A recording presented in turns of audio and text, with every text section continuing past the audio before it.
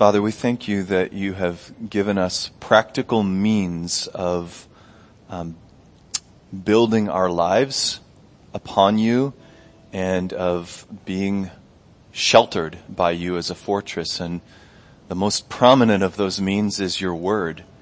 You've given us these words in the Bible that are not like any other words, but that are spirit and their life, and they really strengthen us because they're truth and they come from you. And so, God, we pray that as we open your word now, that you'd speak to us through it, and that you would indeed help us to build our lives upon you. We pray this in Jesus' name. Amen.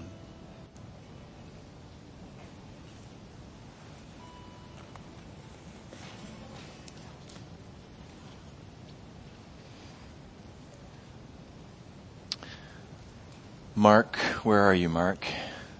I had asked about using the laser for the map. Do you think you'd be willing to point? Would you be willing to point at the places for me as I read the text? Okay, thanks. So we're in Acts 27, friends, and which means we're almost at the end of Acts. This is our third last sermon in the book of Acts. And so just to recap for us, what's Acts? Book in the New Testament that tells the story of the advance of the good news of the kingdom of God from Jerusalem, which is where Jesus was crucified, dead, buried, raised from the dead, and ascended to heaven. From there, out toward the ends of the earth. And so Jesus' followers have been taking the message that Jesus Christ is King and He's Lord, that through Him God has begun a new creation on the earth by triumphing over death itself, by bringing forgiveness of sins. And Jesus' followers are to announce to the world that's in bondage, there's life in Jesus. Come, follow Him. Turn around, turn away from your present ways of living, whether you're worshiping another God or you don't believe in any God at all. Come, follow Jesus. Repent of your old ways of living. Be baptized. Receive the gift of the Holy Spirit and a new life. And we've watched them take this message and meet resistance, but take it, and meet resistance, but take it. And every step along the way, be guided and blessed by God. And here we are, very near the end, and Paul is about to get on a boat. And so everybody's heard the storm metaphor in our worship service this morning so far, the songs we've been singing. Paul's about to encounter a storm. So we're going to read that story in Acts 27. And what page is that on, Vic? 1739. Okay. While I'm reading, you can follow along in your Bible, or if you'd like, can you flip the screen here, guys? This is a map, and do you have that laser? Are you able to, where are you going to shine it? Can you shine over here at the bottom right by Judea?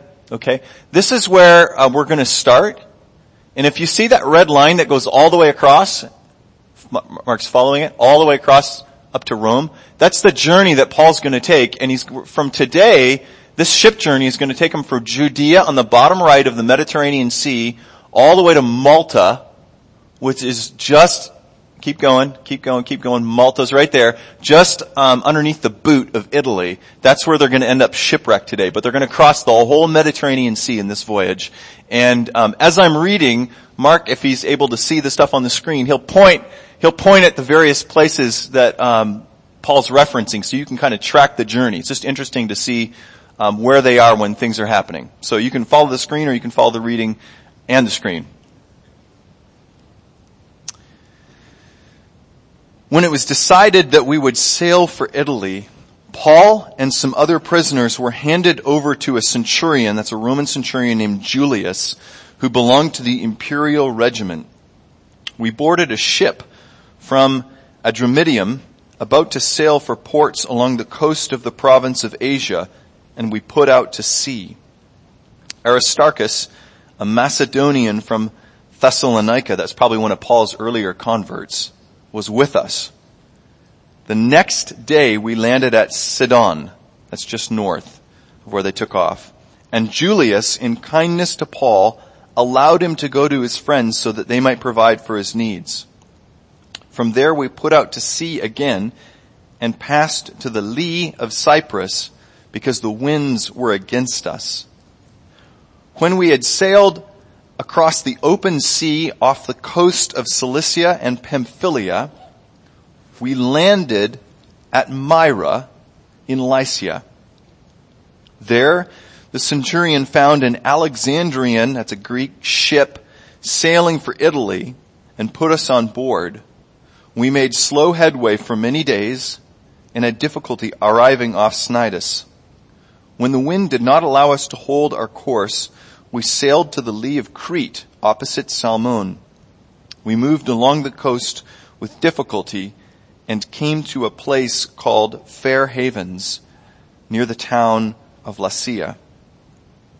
Much time had been lost, and sailing had already become dangerous because by now it was after the Day of Atonement.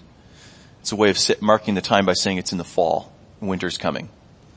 So Paul warned them, "Men, I can see that our voyage is going to be disastrous and bring great loss to ship and cargo and to our own lives also." But the centurion, instead of listening to what Paul said, followed the advice of the pilot and of the owner of the ship. Since the harbor was unsuitable to winter in, the majority decided that we should sail on, hoping to reach Phoenix and winter there. This was a harbor in Crete, facing both southwest and northwest. When a gentle south wind began to blow, they saw their opportunity, so they weighed anchor and sailed along the shore of Crete. Before very long, a wind of hurricane force called the northeaster swept down from the island. The ship was caught by the storm and could not head into the wind. So we gave way to it and were driven along. As we passed to the lee of a small island called Cauda, we were hardly able to make the lifeboat secure, so the men hoisted it aboard. Then they passed ropes under the ship itself to hold it together. Because they were afraid they would run aground on the sandbars of Syrtis. That's a place in northern Egypt or northern Africa that was really famous for its shallow sandbars that ships would get wrecked on all the time. Because they were afraid they would run aground on the sandbars of Syrtis, they lowered the sea anchor, or the sails is another translation, and let the ship be driven along. We took such a violent battering from the storm that the next day they began to throw the cargo overboard. On the third day, they threw the ship's tackle overboard with their own hands. When neither sun nor stars appeared for many days and the storm continued raging, we finally gave up all hope of being saved. After they'd gone a long time without food, Paul stood up before them and said, "Men, you should have taken my advice not to sail from Crete. Then you would have spared yourself this damage and loss. But now I urge you to keep up your courage, because not one of you will be lost. Only the ship will be destroyed. Last night an angel of the God to whom I belong and whom I serve stood beside me and said, 'Do not be afraid, Paul. You must stand trial before Caesar. And God has graciously given you the lives of all who sail with you. So keep up your courage, men, for I have faith in God that it will happen just as he told me. Nevertheless, we must run aground on some island.' On the 14th night, we were still being driven across the Adriatic Sea when about midnight the sailors sensed they were approaching land. They took soundings and found that the water was 120 feet deep. A short time later, they took soundings again and found that it was 90 feet deep. Fearing that we would be dashed against the rocks, they dropped 4 anchors from the stern and prayed for daylight. In an attempt to escape from the ship, the sailors let the lifeboat down into the sea, pretending they were going to lower some anchors from the bow. Then Paul said to the centurion and the soldiers, "Unless these men stay with the ship, you cannot be saved." So the soldiers cut the ropes that held the lifeboat and let it drift away. Just before dawn, Paul urged them all to eat. "For the last 14 days, he said, you've been in constant suspense and have gone without food. You haven't eaten anything. Now I urge you to take some food. You need it to survive. Not one of you will lose a single hair from his head." After he said this, he took some bread and gave thanks to God in front of them all. Then he broke it and began to eat. They were all encouraged and ate food as much. Oh, this is a different translation. This translation says ate some food themselves. Another translation said as much as each one wanted. Altogether, there were 276 of us on board. When they had eaten as much as they wanted, they lightened the ship by throwing the grain into the sea. When daylight came, they did not recognize the land, but they saw a bay with a sandy beach where they decided to run the ship aground if they could. Cutting loose the anchors, they left them in the sea and at the same time untied the ropes that held the rudders. Then they hoisted the foresail to the wind and made for the beach. But the ship struck a sandbar and ran aground. The bow stuck fast and would not move, and the stern was broken to pieces by the pounding of the surf. The soldiers planned to kill the prisoners to prevent any of them from swimming away and escaping, but the centurion wanted to spare Paul's life and kept them from carrying out their plan. He ordered those who could swim to jump overboard first and get to land. The rest were to get there on planks or on other pieces of the ship. In this way, everyone reached land safely. The Word of God.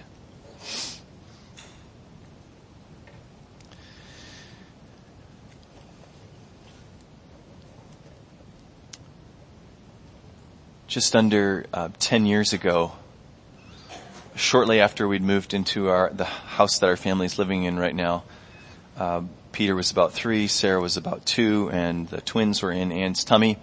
And we had one of those late spring, early summer storms that just rocks the skies. And they were predicting tornadoes, and it was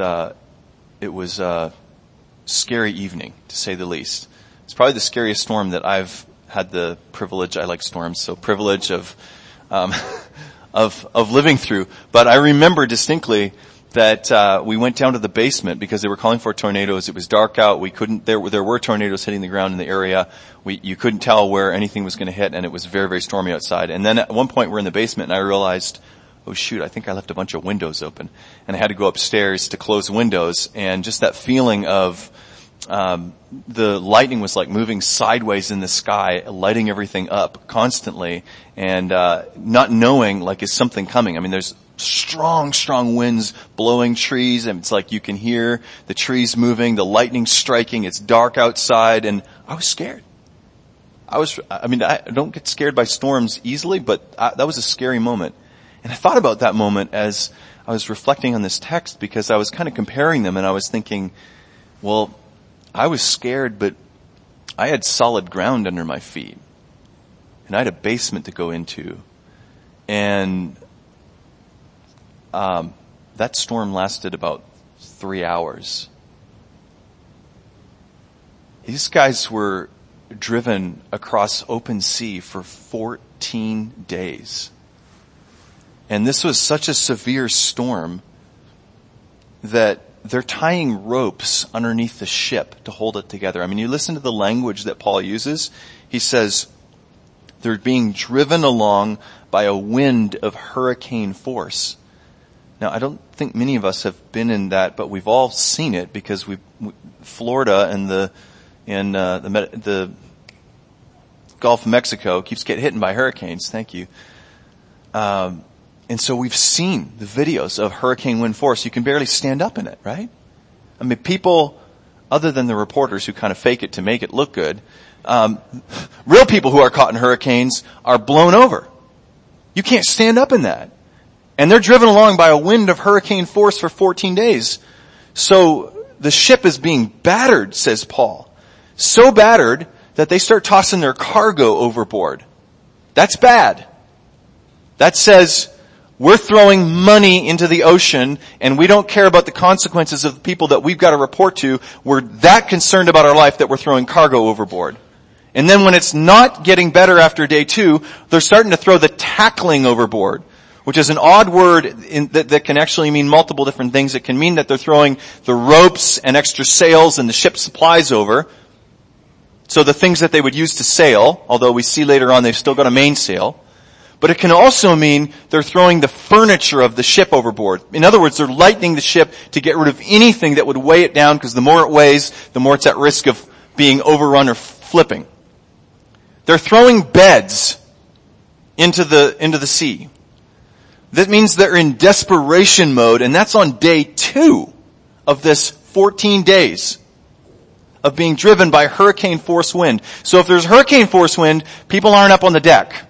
And if they are, it's very few of them. So think about this for a minute. We got 276 people in the hold or the bottom of a ship that is probably very dark, damp, smelly. They don't have beds to sleep on. The ship is being tossed back and forth, and it's not 3 hours, and it's not 3 days, and it's not stopping for 14 days.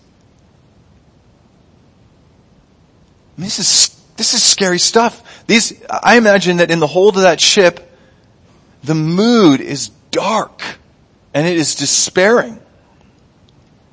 I imagine that because this is mostly men, and men don't typically know how to deal with their emotions very well, and things usually come out like anger, there's a lot of anger. I imagine people are short. Their fuses are short. Because they're being faced all of a sudden with, I could die. We could die. I don't want to die. I'm not ready to die.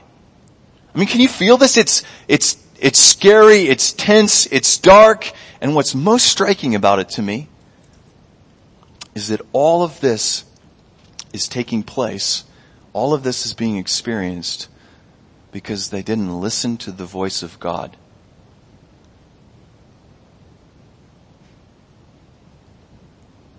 God saw, God knew that they were going to experience this storm.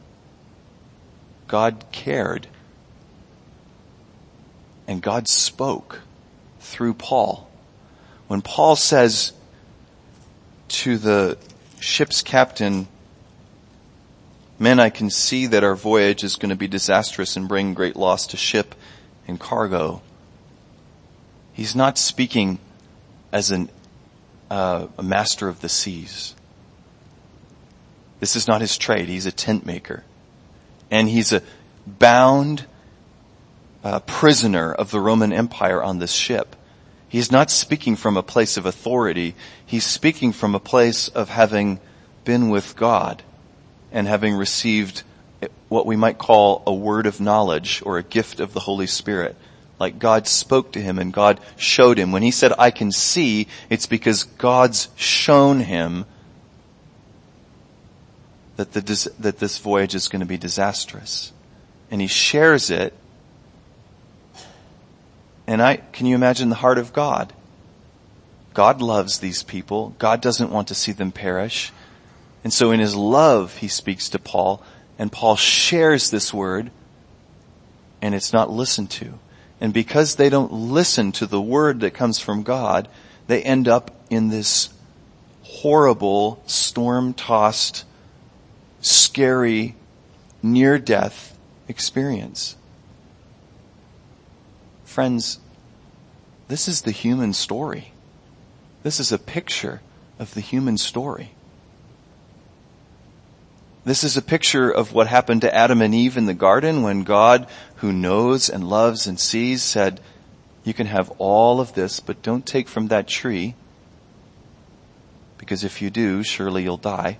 God saw, God knew, God cared for them, didn't want them to experience the result or the consequence of that, and he spoke it and they ignored his voice, and they cast the rest of us, the rest of the human family, out into a storm-tossed existence.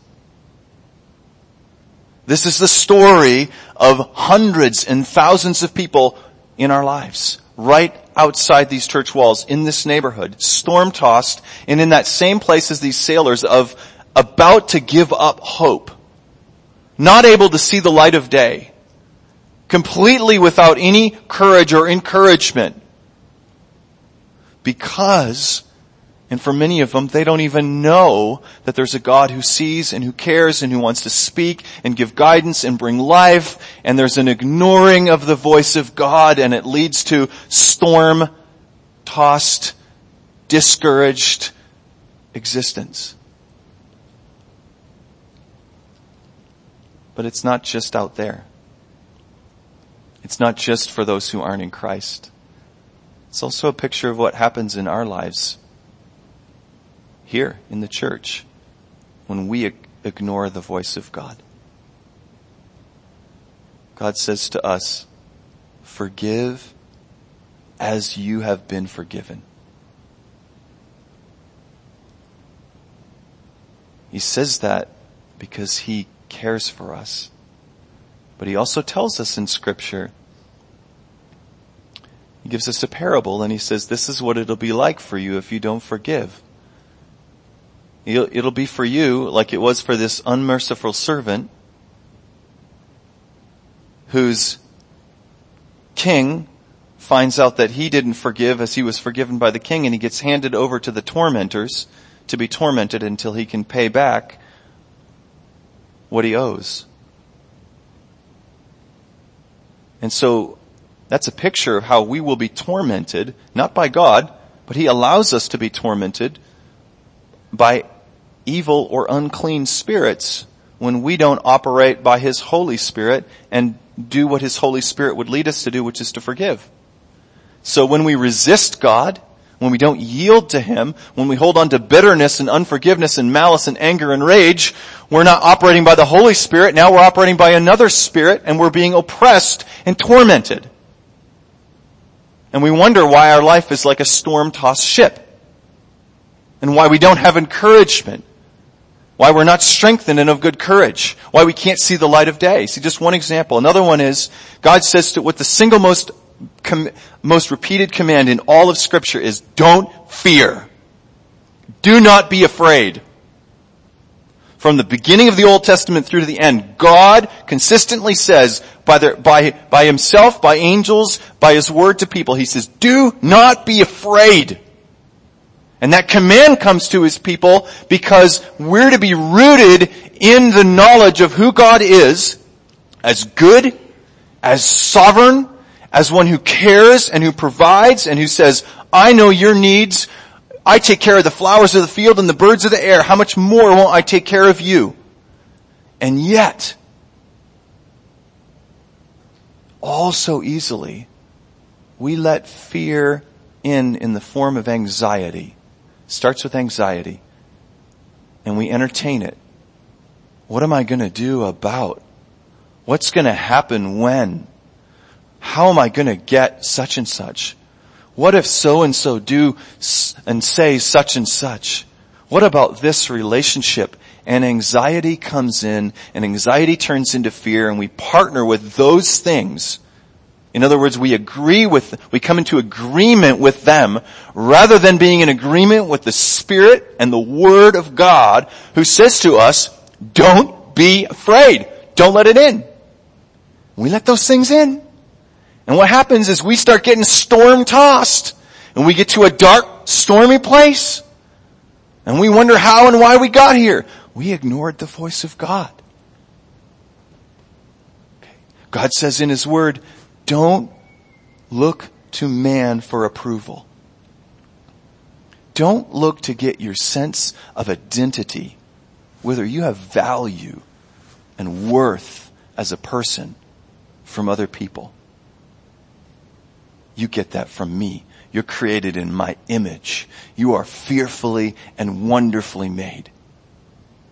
But we let ourselves start to need the affirmations and the words and the approval of people that mean a lot to us. And it's not that giving encouragement's a bad thing. We ought to encourage one another. But when we start looking to the words and the things that other people would say for our sense of identity and how it is with our soul, if how I am depends on whether people say the right things to me, I end up in a dark, storm-tossed place. Okay, these are just a few examples. I could go on and on and on with examples of how we ignore the voice of God and end up in a place that's parallels where these guys are on the ship. And the point is that we, if we get in that place, just like them, we're stuck. We put ourselves in a place where we're stuck and where the only thing that's going to get us out is the grace of God reaching in, meeting us where we are, coming and bringing light, bringing encouragement, bringing hope, coming to our rescue. And I want to say that what I find the most beautiful about this story or this text this morning is this, that in the darkness of this storm on this ship, there is one person, at least one person, who does not look like all of the others. There's one person who hasn't given up hope. There's one person that's ridden out 14 days in the belly of a smelly, storm-battered ship and has peace. And that's Paul. Listen to this. Everybody else has given up hope, completely given up hope of being saved. And at that point, Paul says these things. I urge you to keep up courage. How can he urge what he doesn't have? He's got courage. He's got courage. 14 days they've been tossed. They've thrown everything overboard. There is no hope of being saved. He's got courage. I urge you to keep up your courage. Not one of you will be lost, only the ship. He begins to speak prophetically of a future that they can't see. They can only see the storm taking the ship and them losing their lives. They've given up hope. Paul's got a picture of a different future. And he starts to minister hope. The prisoner turns into the priest. The one who's got no status is now rising up and he's bringing hope to everybody else. I encourage you, I urge you, keep up your courage. Nobody will be lost. Last night an angel of the God to whom I belong and whom I serve stood beside me and said, don't be afraid, Paul. You must stand trial before Caesar. It's the third time God said this to him in a number of chapters. And then he says, and God has graciously given you the lives of all who sail with you. So keep up your courage, men, for I have faith. Not you have faith. Not you 275. I've got faith. What happens when one person has faith? I've got faith. And then he says, nevertheless, we must run aground. And so he gives another prophetic word. He's obviously, God has shown him again. They're going to run aground somewhere. So you see Paul moving up into this place of leadership on the ship, and then Luke goes back to the details of the storm, and the storm plays out like Paul said, and again, Paul's giving direction. The sailors are about to leave. Paul's got another word of knowledge. If they don't stay with the ship, we can't be saved. There's one man in the middle of this storm that's connected to God, that's receiving revelation from God, and because he's doing so, everybody gets to get saved through him. If they don't stay, we don't get saved. And now the ship's captain and the centurion, the people in power, are listening. Before they weren't listening. It's often the case that we won't listen to God before the storm hits. But when the storm hits, we'll turn to God. And praise God, there's somebody modeling in the middle of the storm what it's like to travel through the storm, connected to God and listening to Him. And they can see that model in Paul. They can see in him, you aren't affected by the storm the way that the rest of us are. You don't look like the rest of us. You've got something in you in the storm. And now that something in him has put or propelled him into a place of leadership where the highest ups are listening. How did that happen? That the prisoner got to be the one who's giving directions and is leading. And so they cut the anchors. And then just before morning, they're all praying. And this is incredible. Paul stands up and he speaks to all of them and he says, for the last 14 days you've been in constant suspense and you've gone without food. You haven't eaten anything. Now I urge you to take some food. You'll need it to survive. Again, he's giving leadership. Not one of you will lose a single hair from his head. Whose words are those? Whose words? Yell it out. Jesus. Jesus said those words. Matthew chapter 6, Sermon on the Mount. Jesus is living in Paul and the same words are being spoken. Paul believes them.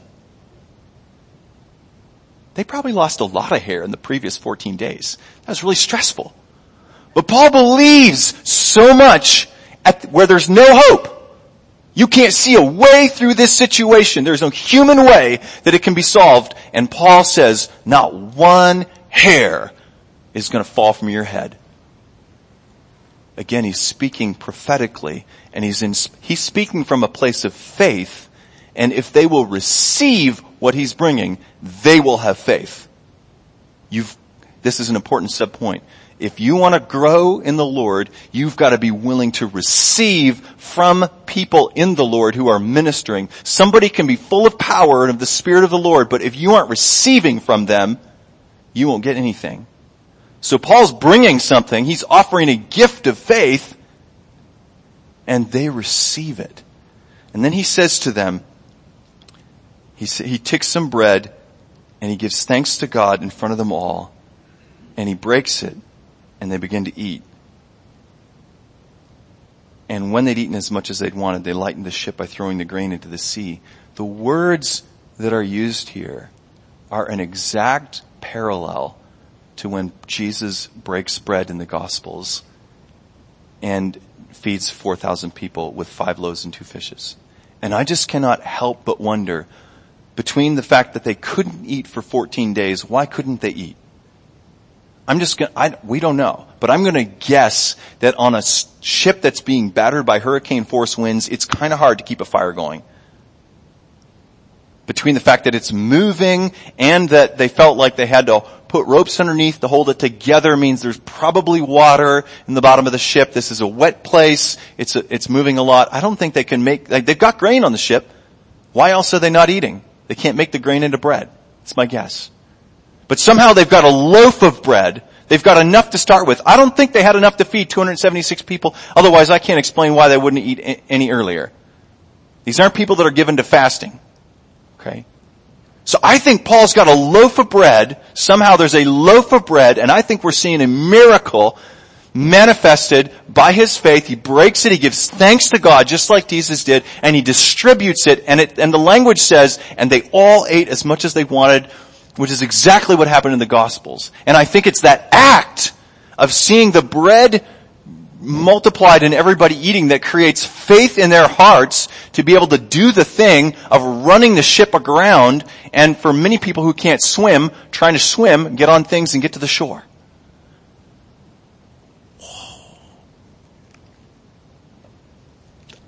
This is incredible. From a chained prisoner to a spiritual leader,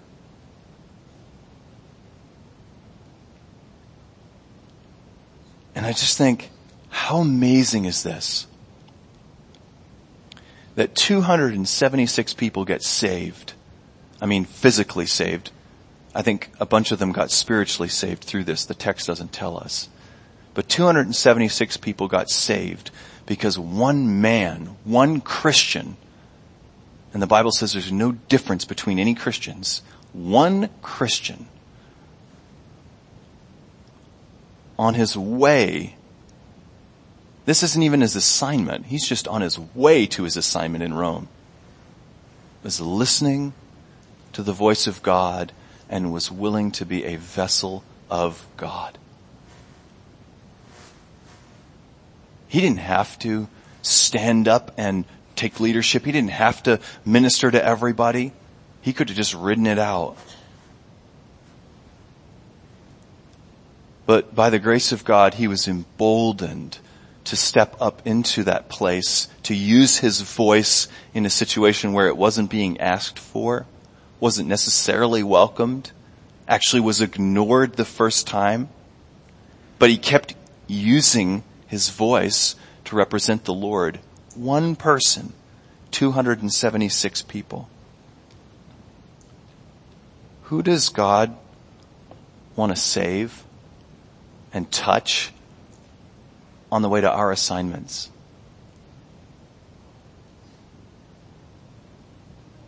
Who is experiencing storms around us, beside us? Who in our workplaces, who in our schools and in our classrooms, who in our families are caught up in storms that we are with, because we're with them in the family and we're with them in the workplace and we're with them in the school and we're with them in the classroom and we're with them on the streets and in friendship? Who does God want to save and bring hope to through us? That's a good answer, Patricia. Everyone. And the question is, what then will it take? This is where we'll end. In this text, it took one person who was not just a Christian by name, but who had a deep walk with God, an abiding relationship with Jesus Christ, in which he was regularly with him, and through which he regularly heard from him. Paul had words to bring to people because he was with Jesus Christ, with God the Father, and the Holy Spirit was bringing those words. Paul was able to embody the hope of the kingdom of God. There's no place that's ever too dark. No place where we ever run out of hope. No obstacle too big, no storm too strong. Because of what lived in him and how he lived in Christ. And so this morning, Jesus Christ says to us afresh, I want every member of my body to live in this kind of abiding relationship with me. And I want to minister through you in the same way. There are no first, second, or third class citizens in the kingdom of God. We can hold Paul up as an example, but we can't hold him up and say he's super spiritual. I could never be like that. Remember the scripture says about Elisha in James, when Elisha caused it to not rain for so many years by praying, and then caused it to rain again by asking God for rain. He was a man just like us, it says. But he prayed fervently. Let's commit ourselves, and I'll just lead us into silent prayer, to being those people who are so full of the grace and the hope of the gospel that wherever we go, no matter what storms, God is able to speak and to use our voice to work through us, that we know him that deeply, we're yielded to him, and we are vessels through whom he is saving other people. I kept thinking as I meditated on this text, what if Paul wasn't on this ship? It's not that God loved the 275 any less, but if nobody's listening to him, how will they hear? We will be those who listen to him. Let's pray.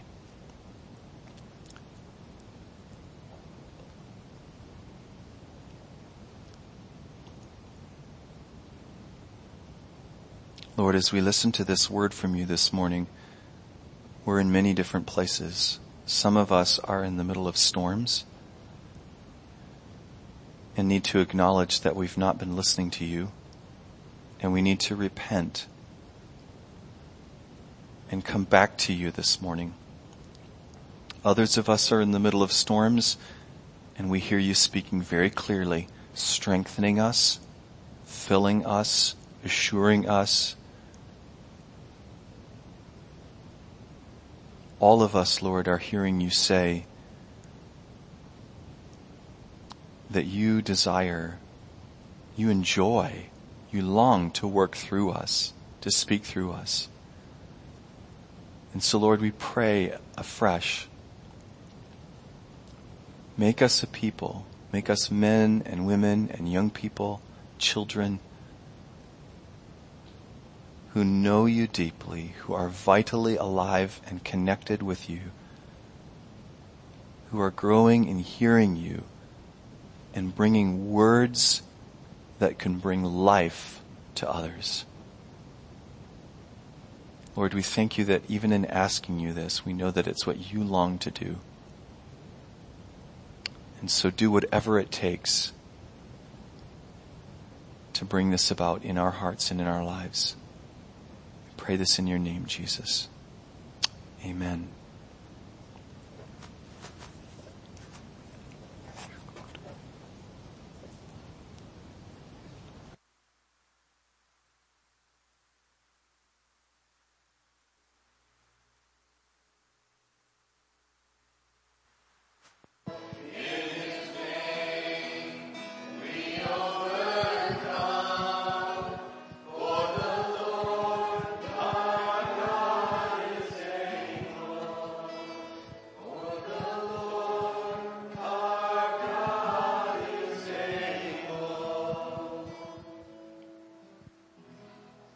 As we go from this place, would you hold out your hands to receive this blessing?